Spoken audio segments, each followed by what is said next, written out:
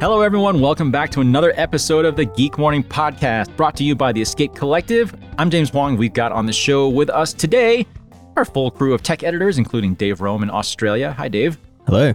And we also have Ronan McLaughlin in Ireland. Hi, Ronan. It's easy for you to say. It is. I'm apparently a little tongue-tied today. In case you are not familiar with the show, Geek Warning is our weekly podcast covering the full gamut of cycling tech, including the latest tech news happenings this week, what we've been testing, discussions on various gear topics, and handy maintenance and upgrade advice to keep your bike up and running. We also have available exclusively for Escape Collective members additional bonus episodes that run every other week with even more in-depth coverage and special guests that you definitely don't want to miss. So if you want access to those episodes, you can head over to escapecollective.com/join, enter the promo code podcast in all caps, enter that when you check out, and then you'll get your first month for just $1 or £1 or €1. On today's show, we've got some news to share about a couple of new bikes from Bianchi and 3T, an interesting online calculator to help you figure out your chain lube. We've also got some changes to the UCI's technical regulations for the upcoming season that might have some impact. We're also going to discuss the pros and cons of stock component sizes. We'll reveal our personal favorite road helmets, and we'll chat a little bit about stuff we've currently got in the middle of testing. But first, how's everyone doing today? Ronan, you've got a beard. Do you? It just happened. I stopped shaving and it happened, so I'm gonna stick with it for a bit, I think. Is it growing on you? It is growing on me. Dave, you know the drill. What have you received lately in the tool category? What have you been spending your money on? I have scared myself this past week, and I'm at a point where I actually think I need to buy one of those ice cream containers that you can, I don't know if you've seen this. You can buy locks for an ice cream container that you can lock yourself out of your own ice cream. And you can set a timer on it, so then you can't access your ice cream until the timer expires. And it's for people with no self-control. And I actually think I need to get one just to put my credit card into the container. I was wondering where you were going with that. Which is funny, because I'd be buying more things to stop buying things. But you have to go backwards before you can go forwards, Dave. Yeah, Threaded is costing me way too much money. I'm not gonna lie. I'm still, weeks after a Threaded article is published, I still get people being like, "Oh, but have you seen this niche tool that no one else has an opinion on?" And then I'm like, damn it. Dave, I have a solution for you, or at least a suggestion. When people write to you and say, "Hey, have you checked out this thing, or this such and such, whatever?" And you can say, "No, I have not. But if you'd like me to, here is my address and you can send me one." That would be a lot cheaper for me. Yeah. So anyway, You could even just offer to split it 50-50, because most often, I'm guessing people want to know if it's worth buying before they buy it. And at least if they only fork out half the outlay and you tell them, "No, this is crap," they've saved themselves half. It'd be great if there was some kind of system where I could just get them to buy it but ship it to me, so I could give my opinion on it, and then if it's no good, then somehow they could get their money back. But I don't see how logistically. I've never seen Dave Rome mentioned in a returns policy. No. So well, we're gonna have to start up a tool store. Well, yeah. James, when you were away, I don't know if you were listening to the podcast, but I threw a couple of random questions at Dave without any notice. I might just throw another one at him now, because I got a question sent to us. Not sure if he's a member now or not, so maybe we shouldn't do this. But Sam Bennett of Tour de France Green Jersey fame is wondering if he wanted one tool kit, or a small pack of various tools for all his various bottom brackets. Is there any such kit that he could buy that would cover most scenarios? I'm thinking no, but I said I would run it by you. Short answer is no. Longer answer is depends on what bottom brackets he has. Yeah. Yeah. Even just press fit alone, I would say there are single tools that will do most press fit bottom brackets, but occasionally you'll still get caught out. The most capable tool that I know of with press fit bottom brackets is done by Enduro, but that's actually 3 separate product numbers and products. It's not, it's all one brand, but it's still 3 separate products. And then you get the complete press fit bottom bracket kits from, say, Ceramic Speed, which are pretty comprehensive, but I have come across bottom brackets that those get stuck on. The Ceramic Speed one was actually the one that I said was what I hazarded a guess at, but yeah, it's pretty close to doing most. And Sam Bennett, having ridden teams that are sponsored by Ceramic Speed, I'd imagine that's probably what he's trying to service. But yeah, I would say that there's no one perfect solution that I can comfortably recommend to people. I was going to plug this later, but this actually would be a perfect time to mention that in our next bonus episode, that one of the members only episodes of Geek Warning, it's going to be hitting next week. We're actually going to be talking about what you need to build out your home workshop, and then also where to put everything. So we're going to have that discussion with myself and Dave and Brad Copeland. So Sam, if you are a member, you'll be able to hear that next week. If you are not a member, You've got shame time on you. You do have time. You do have time. And as I mentioned in a previous episode, it takes about 90 seconds to sign up. So Sam, you got time. I know you're sitting there. You're sitting there on your couch with your legs up after your workout, trying to rest and recover. You got plenty of time to sign up for Escape Collective. So get on it. Anyway, we are deep into the weeds here. Let's get into the news. Ronan, talk to us about these new UCI tech regulations. What are we looking at here, and how might it affect things coming in this season? I added this to the run sheet, so I feel a bit foolish in saying there isn't actually much to say. But that's part of the point here, and that's part of the reason I wanted to bring it up. I don't think we need to dwell much time on it, but the UCI introduced a raft of updates, I might say, rather than changes to their regulations. Most of it's around like adding and/or rather than just having or in terms of what penalties were available to the UCI.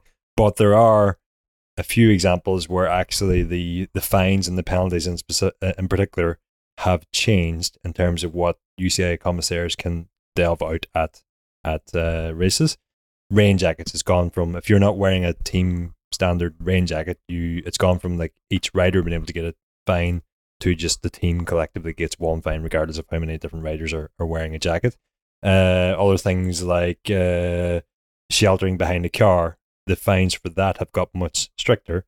And just the point that I wanted to bring up was, I don't think actually changing the fines or the penalties is what's required here. It's just enforcing what already existed is probably what's more so required. I think there was some study done one time. It's not the harshness of the punishment that the likelihood of getting caught. Yes, something to that effect. Yeah, I mean, like the likelihood of getting caught in a UCI race is extremely high, but the likelihood of the UCI doing anything about most of the things that they have outlawed is extremely low. So yeah, I mean, like one of the things that they have changed is the severity of the penalty for receiving mechanical assistance from a moving vehicle, which is exactly what we've seen Wout van Aert not get punished for earlier this year. And I don't want to dwell on that again, but yeah, I thought it was not much to mention, but worth mentioning that actually is this an indicator that they are going to be clamping down heavier? I don't know, but for the moment it just says stricter fines. Well, I certainly would welcome anything regarding the UCI that indicates that they would move to being a little bit more consistent. That would be nice to see. Yes, exactly. And to that point, at the end of the whole new annex of changes to the regulations that they've published, there's basically a catch-all paragraph that basically says any infringements on the UCI regulations not covered in the above can be dealt with either a fine, a downgrading, a disqualification, a time penalty, or a points penalty at the commissaire's discretion. Which, again, it's... I don't like that. I mean, yeah, it's basically covering like anything that's not covered within the list of fines and penalties. But surely the first time a fine or penalty is handed out and they decide on which one of those penalties to apply, that then should become the precedent and the standard going forward. But yeah. This feels to me like the UCI is made up of two parents of the same kid, two parents who have very different parenting styles. You both know what the kid did wrong, and then you have very, very disparate ideas on what should happen from there. Whereas, the dad's like, you're grounded for a week, and the mom's like, no, go get some ice cream. Just say you're sorry. Like, that sends very different messages. And just to add to the confusion, it's not actually the separate parents who are communicating the penalty there to the kid. There's actually like $1,000 parents in between the actual parents and the kid. And those parents have to work out what the actual parent is trying to pass on to the kid, but doesn't really know. And yeah, a lot of confusion. Oh, man.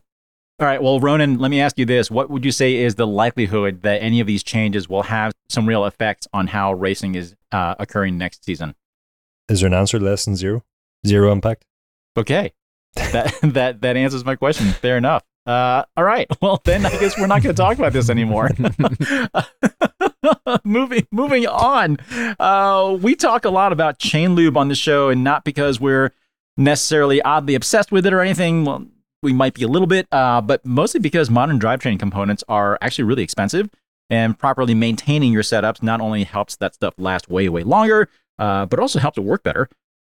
Dave, you found a new online calculator the other day that maybe isn't necessarily like super groundbreaking, but it still seemed pretty interesting. So what is this? Yeah, omnicalculator.com. They guess, like a free service that have all sorts of different calculators that you can embed into web pages. And one of their latest products is they've worked with our friend Adam Kieran of Zero Friction Cycling, and they've basically imported all of his chain lube durability drivetrain data. So that's he basically tests chain lubes based on the wear correlation with chains, and figures out the chains that cause the least amount of wear are typically the most efficient and obviously the cheapest to run. And it's that data that they've brought into this calculator. So rather than having to try look at Adam's incredibly detailed but slightly painful to look at charts, I say this with admiration, and I know he'll agree with me. Yeah, they've brought it into a calculator. So you basically select the terrain you'll be riding, roughly what sort of price range your group set is at, and then you select the chain lube, and it spits out an expected distance and sort of cost to run, which is pretty cool. So yeah, it could be a way for people to have a play and figure out what a good chain lube for them is. But yeah, just having a play with it, I'd say I might still prefer to use Adam Kieran's charts himself on zerofrictioncycling.com. I just, I think in that you can kind of more quickly get to the best chain lube rather than using a chart to select, 10 different chain lubes to figure out which one has the lowest number. So I do agree. There's definitely a lot more information in Adam Kieran's stuff. Of course, you have to read through most of it. Although, like you said, just going through the charts is pretty helpful. Mm-hmm. One thing that is interesting about this Omni calculator thing, it does really paint a pretty dramatic picture, very obviously in front of your face, as far as how different some of these chain lubes are in terms of their effectiveness. Yeah. Because just by virtue of it calculating, like spitting out an actual number, how much the wrong chain lube could cost you is pretty dramatic. Yeah. Like I went through a couple of these things. It'd be nice to have a few more drop down menus as far as like riding conditions and that sort of thing. But if you choose mixed conditions road, and then let's say you have a flagship group set from Shimano or SRAM or whoever, and let's say you want to ride, the calculations are in miles, so like 10,000 miles.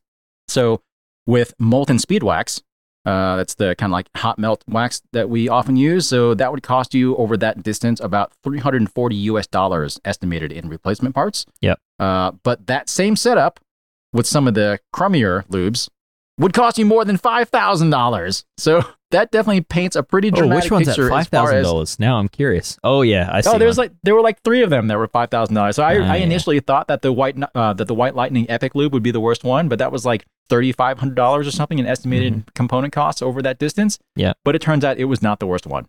Yep.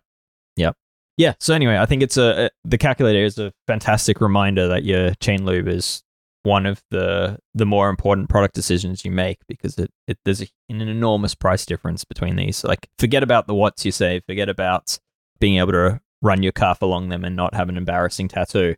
It's the cost of running is a huge component here, and it really is worth looking at different chain lubes and considering that sometimes the chain lubes that are $25 to $30 a bottle will actually save you money compared to cheap options. So yeah, it's not always such a simple decision, and I think this calculator is pretty cool. So yeah, it's free to use, omnicalculator.com, OMNI, and yeah, from there you go /sports and you'll find lubricant cost to run. I'm going to overlook the fact there, Dave, that you forget about the watts that you save. I'm just going to focus on the differences that I found in switching back and forth between like the hot melt wax options, from just taking 2 from one company, but hot melt option and their drip wax option or whatever it is, and it was like £300-400, and I kind of all the conversations you and I have had with James and Kaylee and trying to convince them why actually hot melts are worth the hassle. James is looking at me like we've never had to have that conversation with him, but I feel like you were on Kaylee's side in that one, no? It's not that we've never had the conversation with him. It's just we've had so many futile conversations with him. Yeah. In that respect, because ultimately Kaylee is just going to lube his chain with olive oil, motor oil, a stick of butter, like whatever he has on hand to make it so that his drivetrain doesn't make noise. Yeah, I thought you were I thought you were in the anti-hot pot camp. No. Oh no, Oh, no, okay. James has joined I'm the crockpot game. Sir. Oh, my bad. I'm sitting in front of my crock pot right now. As a matter of fact, The thing to remember, Kaylee, is like I consider myself one of the people to blame as far as a lot of people picking up the crock pot and starting to wax chains, because I definitely brought awareness to it. But before I did it, Kaylee did it at Valley News. He was in modern time. He was the first person to actually he only has publish himself to blame, is story. what you're saying. Yes. So he was the first person in modern time to, I guess, bring back attention to crockpots. With the help of Jason Smith from Friction Facts. Yeah, the early days. Like, this was pre-Molten Speed Wax existing as a company. And Kaylee wrote that story about how great waxing can be. So I think if anyone wants to just be indifferent about it, I think Kaylee has earned that spot. But the other thing to remember with Kaylee is we're talking about someone who, the last time I saw him in person, just opened up his travel bag and held it above the concrete ground and let his custom mosaic drop onto the concrete floor purely and for no other reason than he knew the pain it would cause me. And I feel like his chain lube choice is in a very similar vein, that he knows it's bad, but he kind of gets a kick out of just annoying us. So I think that's a key thing to remember here. Anyway, the point I was going to make was just I shouldn't have brought individuals into the conversation. What I actually just wanted to point out was, these drip lubes are good, but actually the crockpot is worth it. It's even better. But yeah, either way, if you're using a wet lube that you're scared to touch, you can do better. Is probably the bigger lesson here. But either way, there are definitely some big dollar figures associated with some of that stuff. So yeah, head over to that Omni calculator thing, and then you can kind of see for yourself how much of a difference it might make. Moving on, I know we've been reporting a whole bunch of bad news in the bike industry lately, but unfortunately, it kind of just keeps on coming, so it's hard to avoid it. According to Bike Europe, the Excel Group, owners of Raleigh, Lapierre, Highbike, Batavis, and others, they just shut down their factory in Germany that was producing Ghost bikes. It's right as the brand was celebrating its 30th year in business, as a matter of fact. And they said that it's going to be moving production overseas. So I feel like we've been saying this kind of every week now, but we do wish all those employees the best of luck as they search for jobs elsewhere in the industry. It's not a great time. Definitely a huge bummer. So yeah, about 120 redundancies by the sound of it. And that comes a week, maybe 2 weeks after Accel shut the Raleigh UK offices or greatly reduced it. So, I mean, this is, they're very much going through what appears to be an obvious downsizing this time. It's almost like massive consolidation doesn't always work out so well. But that's besides the point. One more piece of news before we move on to bigger topics. There were apparently not just one, but two break-ins in one day at the Pinarello factory showroom in Treviso, Italy. This was just a few days ago, actually. The facts around this case are kind of wild. Thieves apparently they broke through a fence, and then they pried open a door and drove away with 12 bikes. That was the first time. And then about 20 hours later... Yeah, that was early in the morning. Yeah, so then apparently 20 hours later, which would be then late at night, presumably the same thieves cut through the same section of fence that had been repaired earlier that day, pried open the same door, and snagged another 7 bikes, and the grand total of about 250,000 euros. We don't have a ton of facts around this thing, but I just want to say the moral of the story here, I think. Bike companies, for God's sake, please get yourself some better security.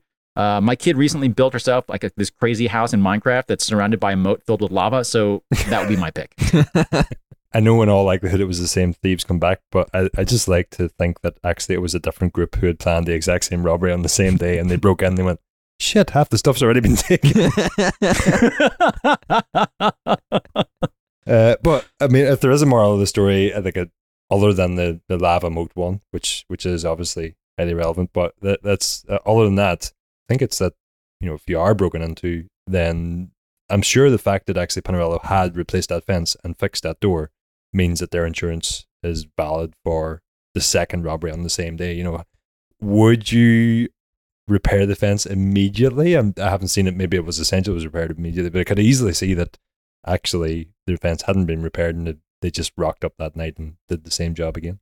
Maybe. I don't know. But either way, whatever that door is, whatever that fence was, clearly is not doing the job.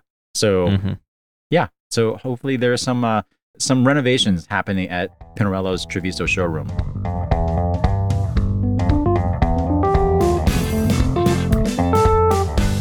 All right, on to a bigger discussion topic. So, Ronan, we're going to come back to you. So you dropped something into the show notes earlier about something about stock component sizes and chickens and eggs. I am curious, what is on your mind here? On my mind is the fact that every time we ask why modern performance-oriented road bikes, specifically aero bikes, are still delivered as stock with pretty wide handlebars and standard, as we're told, crank length sizes, it's that most often the answer is that, well, that's still what the market demands. And I'm kind of wondering, is that what the market demands because that's what the market is given and most people don't have an option to change them because that would involve huge financial outlay? Or is that actually what the market demands? And I'm kind of wondering, is it a bit like, to use one of Josh Portner's sayings, is it a bit like surveying haircuts at the military? You're going to get one answer in terms of what's the most popular type of haircut because they only really have one option. Yeah, I don't know. I have one answer on this, which is related to the tarmac review I'm currently writing. And I reached out and asked Miles Hubbard from Specialized, who's, I believe, the road product manager, about this very thing, because my 54 centimeter tarmac came with a 42 centimeter wide bar, which feels like a bit of a strange pick. And yeah, I mean, it's simply, he pointed to the fact that Specialized have their own retool fitting database, and that it comes down to that is, on average, the correct size handlebar for the person riding a 54 centimeter. I would say where things get murky is that the trends have changed, right? So like people are picking handlebar sizes that aren't purely based on the traditional method of matching shoulder width. It's now more of a performance choice. And I myself have made that same switch. I've gone narrow in a handlebar, and it's a good question, Ronan. But yeah, I think brands right now are still pointing towards that it's a bike fitting thing. I want to caveat, first of all, that I 100% appreciate that wide handlebars are going to be the correct handlebars for some riders, and the preferred handlebars for some reason for some riders, even if they're not the correct size of handlebars. Just, people have different options. My sort of, I don't know if it's right, but my sort of question arises from the fact that so many of these bikes have so many other compromises made in terms of achieving aero gains and performance 25 mil gains. tires. 25 mil tires, even just, you could go as far as you want. You could go to internal cable routing if you want. You could go to, sure. There's any number of things you could bring up that are actually not really ideal for anybody, but they do come with a performance gain. And given that there is no one size fits all in terms of handlebars and in terms of cranks and that, why are those components still sort of erring on the side of caution and erring on the side of tradition when so much else about a bike has moved with the times? Well, one thing that we always have to remember is the lead times that are required with a lot of these bigger companies and these more popular bikes.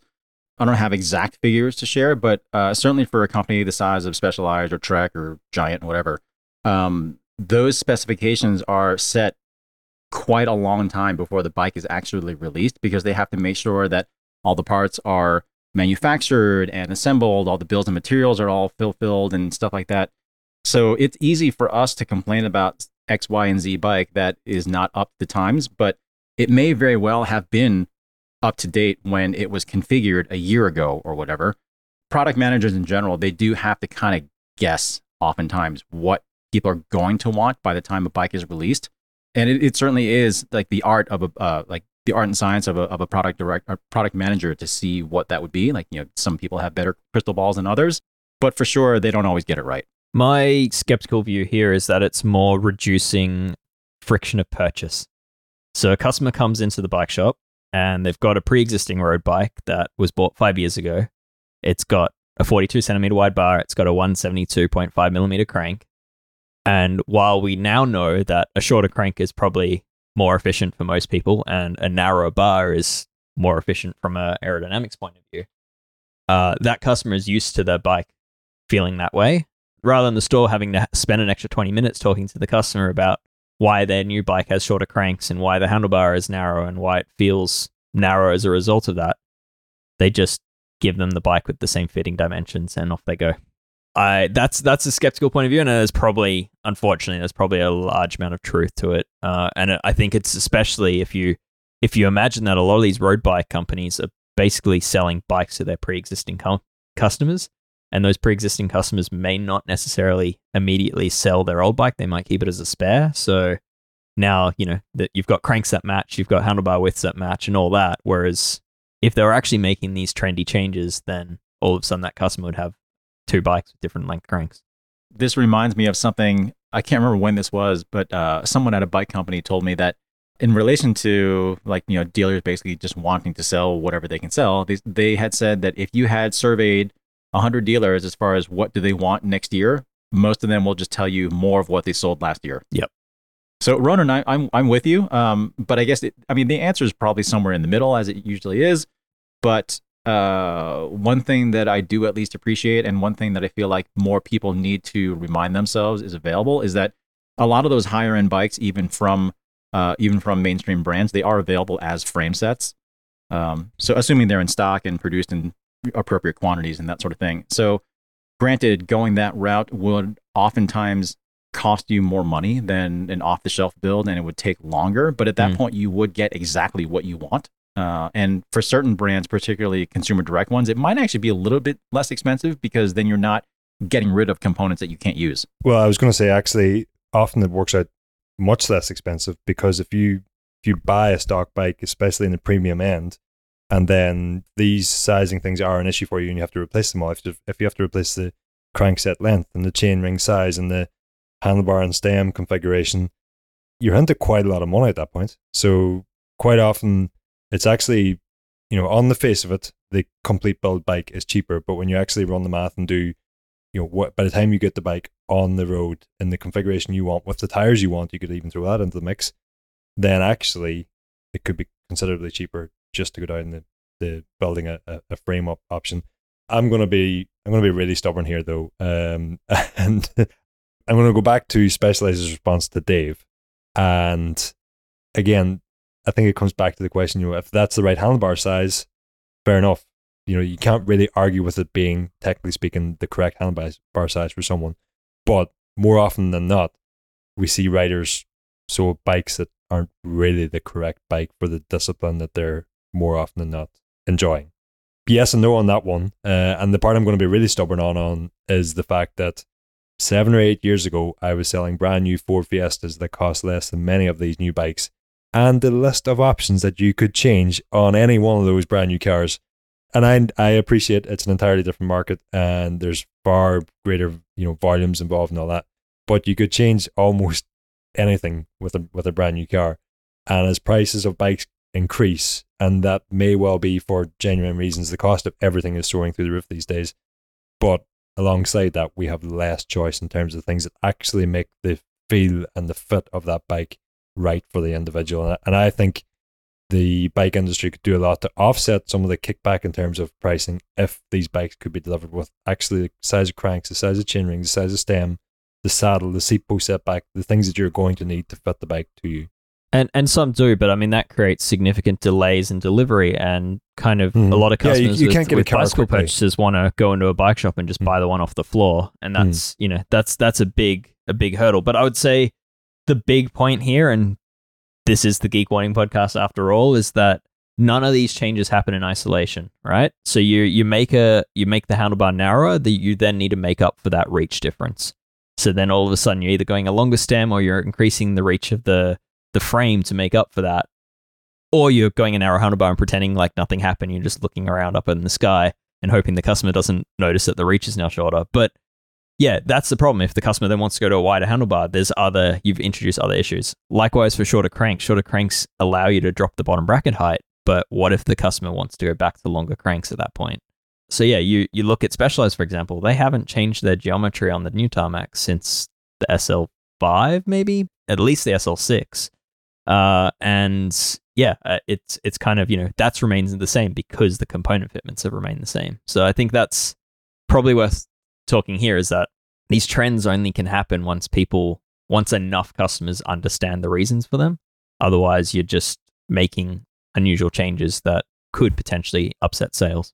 I mean, ultimately, I think it boils down to just sort of the unfortunate realities of how bikes are largely sold these days. Because ultimately, yes, Ronan, for sure, bike prices have been going up. But ultimately, bike companies want to make as much money as possible, and people want to spend as little as possible.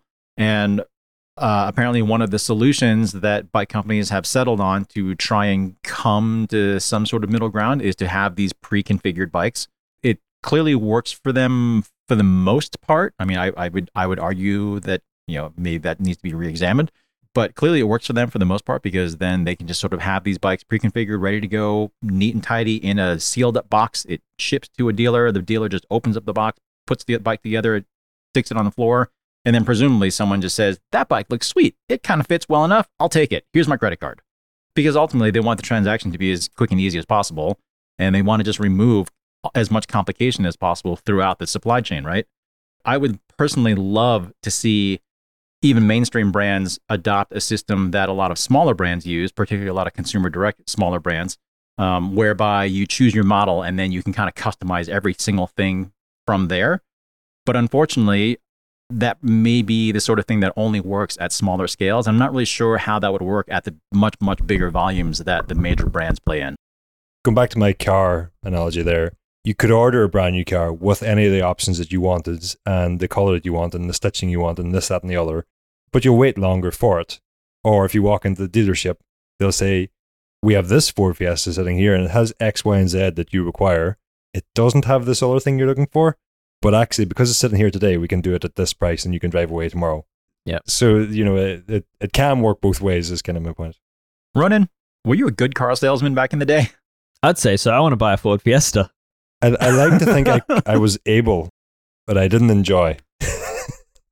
Oh, I didn't ask you if you enjoyed it. That's a very different question. I think I was able. I'm not getting into my CV here. There's a stat you know I throw out, but I'm not going to throw it out. Ronan, I'm not surprised at all if you were very good at selling cars. I reckon it is a convincing argument for a lot of people. I reckon Ronan would have been one of the staff members that had done a 4 to 5 hour training ride the morning of work and would have been found in the boot of a Ford Fiesta sleeping while he should have been trying to sell. I wasn't as highly motivated in that role. Yeah. Let's put it that way. Not surprising. Not surprising at all. All right, let's wrap this part up and move on to something more fun.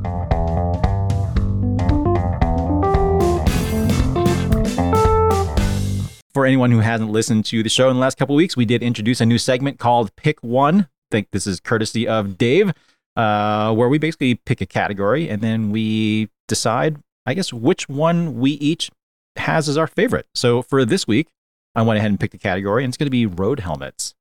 Pretty broad category. I know there's a lot of selection out there, lots of different selection criteria. Ronan, I'm going to start with you. Do you have a favorite road helmet overall? If you had just one that you had to use all the time, what would you go with? Pretty much this entire year, I've been enjoying the new Kask Elemento.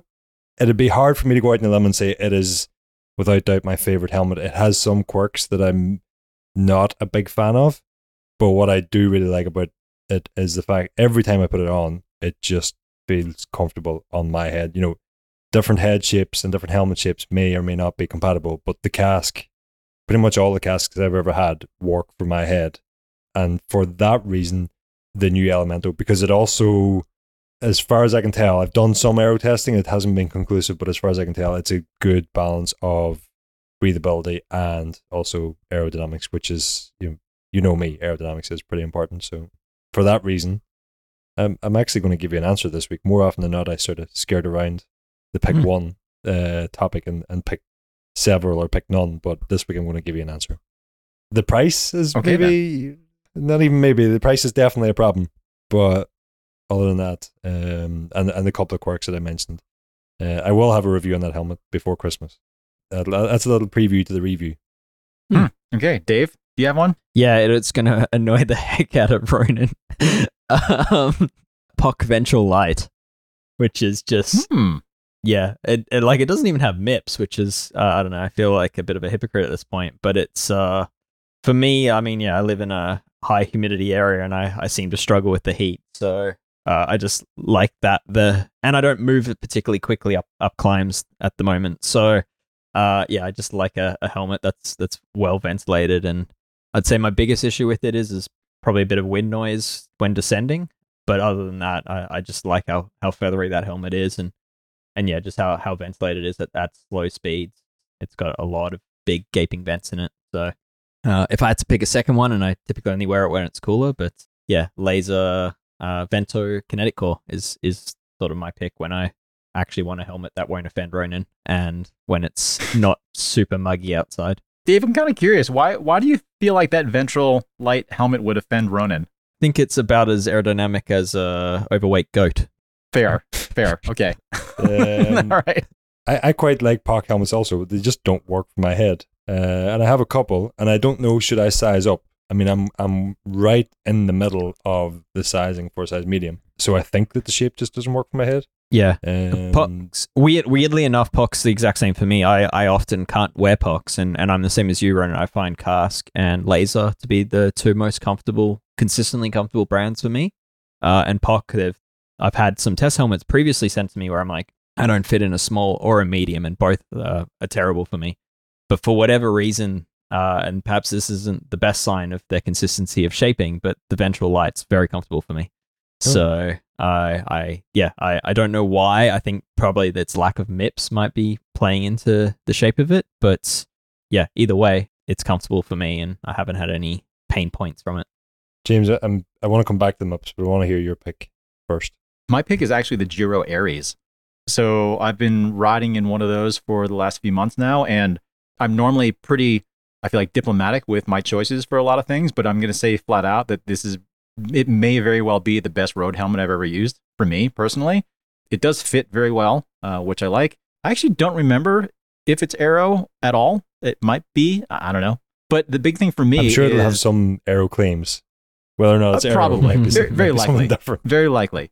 But the big things for me is I find it to be exceptionally well ventilated, and not just in terms of kind of how big the vents are, which I find plays more role when you're moving at slower speeds, but also how they do all the channeling inside the helmet, which for me has a bigger factor at higher speeds, so the air actually has somewhere to go.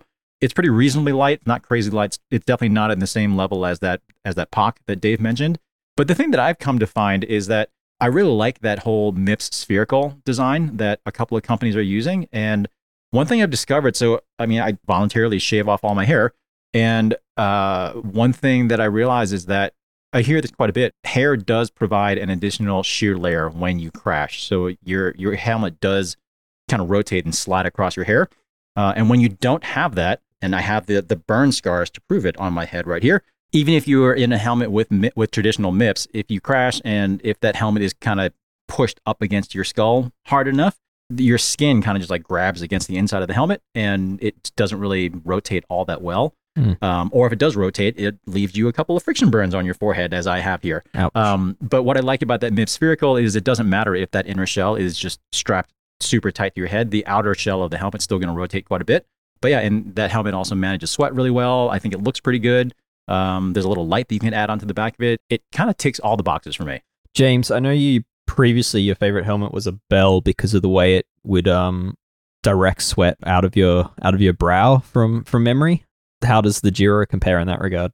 I think it's actually a little bit better. Whoa. It doesn't use the same technology. So that old Bell, and Giro still uses this on some helmets. They have like this little extended tab on the brow pad so that when you're in the riding position, the sweat kind of collects at this point in front of your forehead and then drips down, so it doesn't actually come straight down your face. This Giro, it doesn't use that, but it does use like this little embedded silicone rubber strip inside the brow pad to kind of divert it out to the sides a little bit. It's basically like incorporating directly.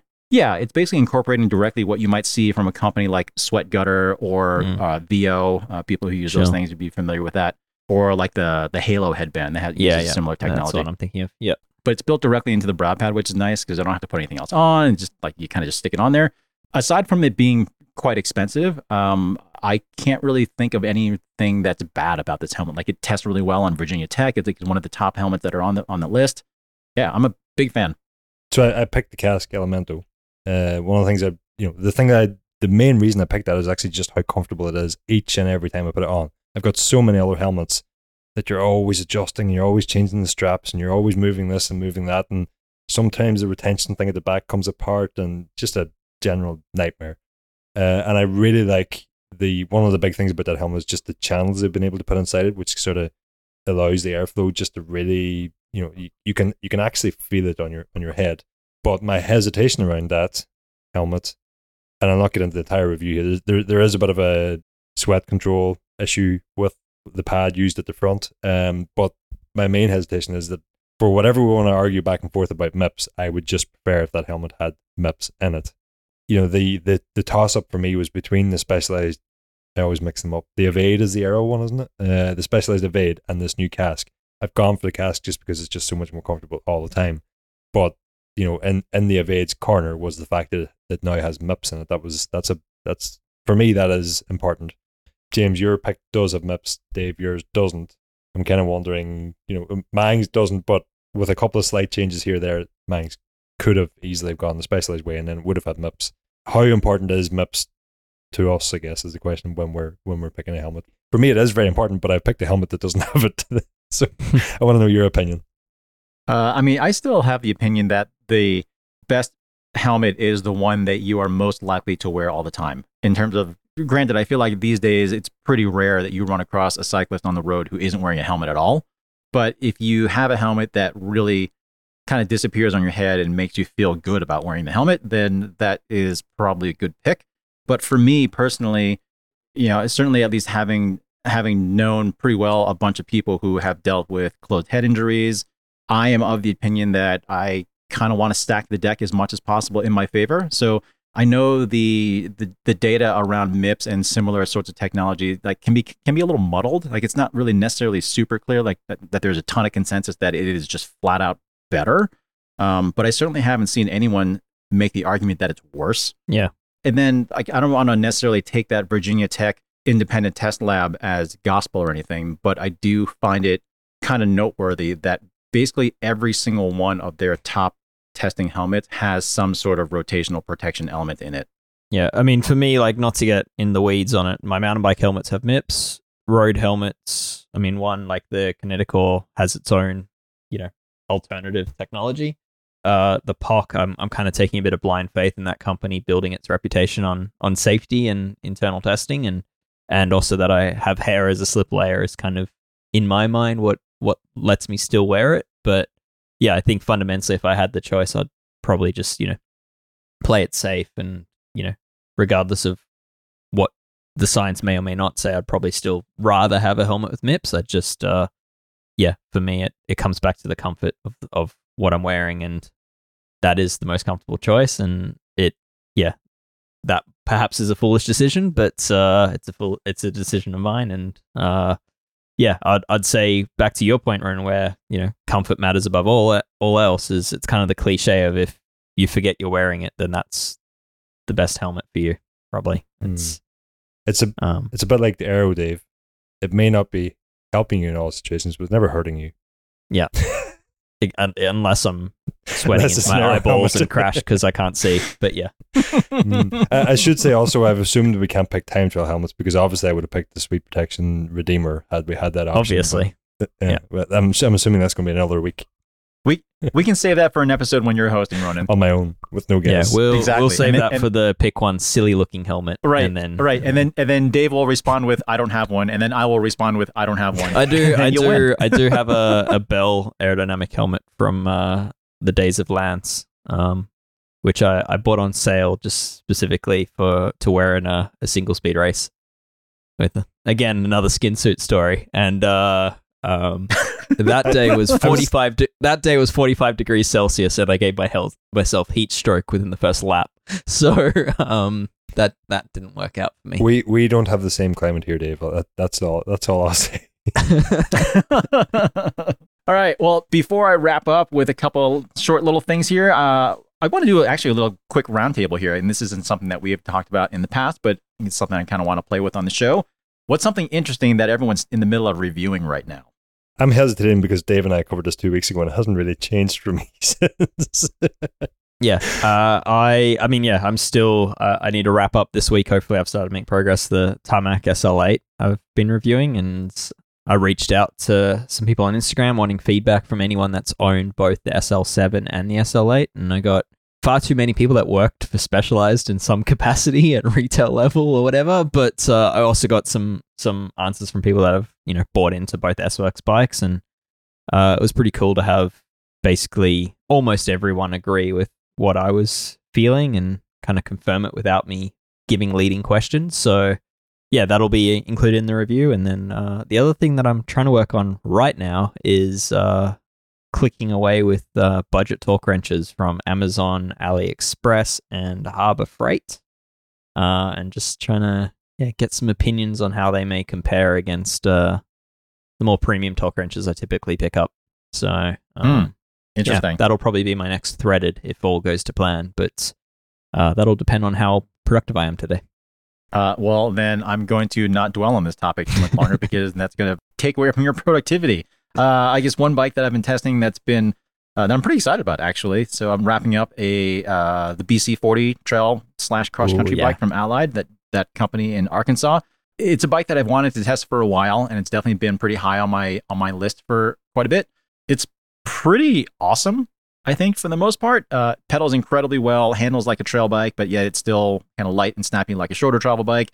It's actually not quite as expensive when you look at it as a complete bike as it's made out to be. The frame set only price is quite expensive. I mean, they are still making those in Arkansas. But the complete bike prices are kind of in line with what you'd find from top tier bikes from Trek or Specialized at an S-Works level, that sort of thing.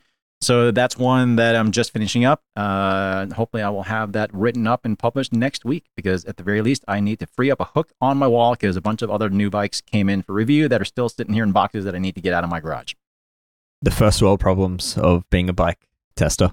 Very, very much first world problems for sure. I was actually, I think I had a dream last night about an article just purely based on the first world problems of being a bike tester. I might have to scribble this up. It was, yes, I dream about articles, okay? But yeah, it could be quite funny. Dave, do you think you can figure out a way while you're dreaming about articles to actually be typing about the articles too? It would improve my work output, wouldn't it? Yeah. Do you ever wake up and write down a note thinking that you've just had this genius brainwave, and then you wake up in the morning and read the note and it makes no sense? No. Maybe that's just me. Just to publicize a review that hasn't actually been published yet, but will be certainly by the end of this week, is my Super 6 Evo review. Long time in the making, but it's actually typed. It's all done. I need to proofread it and add photos. Looking forward to seeing that for sure. All right, last couple of bits of quick hit news here. Bianchi's got a new gravel bike called the Impulso RC with everything you'd pretty much expect out of a modern go-fast gravel model, such as aero tube shaping, fully hidden cable routing, low weights, and actually surprisingly mountain bike-inspired geometry with a longer reach and shorter stem. But maybe the biggest news about the Impulso RC is that it's basically the exact opposite of the outgoing Arcadix from an aesthetic point of view, meaning it's actually one of the prettiest gravel bikes we've seen in a while instead of one of the ugliest. So these bikes won't be available until sometime in early 2024, but we'll definitely get one of these in for review because it looks quite interesting. 3T also has a new gravel bike of its own called the Extrema Italia. It looks very similar to the company's other gravel models with that sort of hyper-exaggerated aero tube shaping, but this one has clearance for 700 by 57 mil tires. It also has dropper post compatibility and a whole bunch of mounts, quote, for the racer with dreams of adventure, unquote. Having ridden a couple of 3T's other current gravel models, I'm definitely curious what this thing will be like. And there's supposedly a loaner on the way to me, so I guess I'll find out soon enough. All right, well, we'll make sure to include links with more information on those bikes in the show notes, so be sure to check those out at escapecollective.com, where you'll also find us rolling out our new Few of My Favorite Things end-of-year Editor's Choice product roundups, so you definitely don't want to miss those. Both Dave's and mine will be live by the time you hear this show. And speaking of shows, next week's bonus Geek Warning episode will include myself, Dave, and pro mechanic Brad Copeland for a deep dive on what you need to build out your home workshop and how you might want to physically organize all those tools too. And finally, make sure you also check out Ronan's new members-only podcast, Performance Process, where he gets super deep into the weeds on how you can go faster on your bike. And Dave's new free-to-everyone tools-focused newsletter, Threaded, has been going for a few weeks, so make sure you sign up for that too. Don't forget our $1 membership promo. Head over to escapecollective.com/join and use the code podcast at checkout.